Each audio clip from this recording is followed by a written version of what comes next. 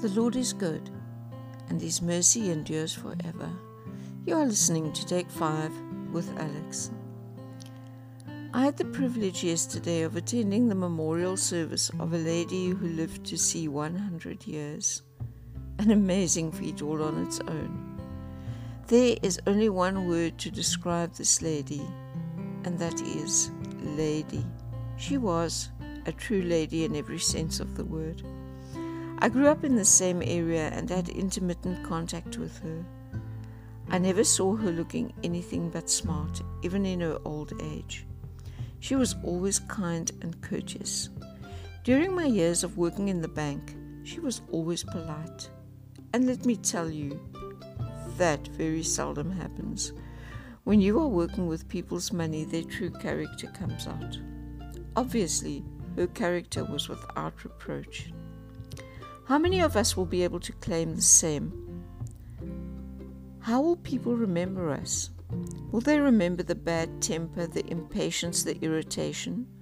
Or will they remember the love, the joy, and the gentleness?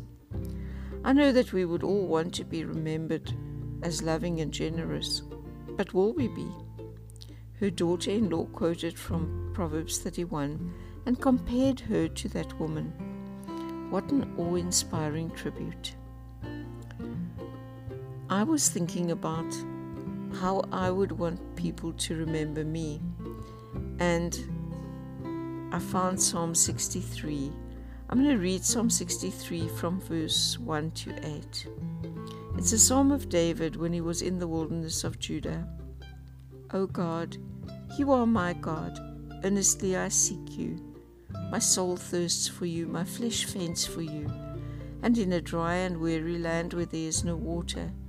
So I have looked upon you in the sanctuary, beholding your power and glory.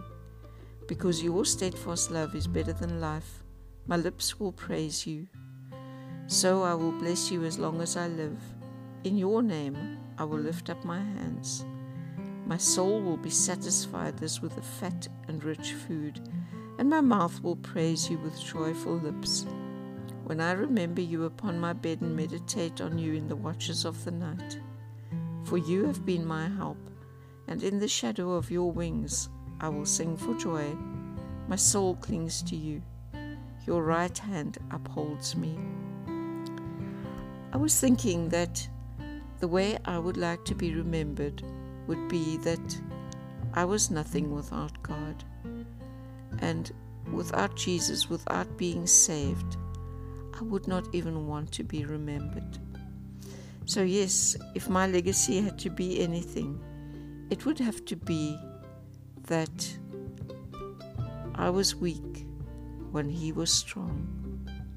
Be blessed.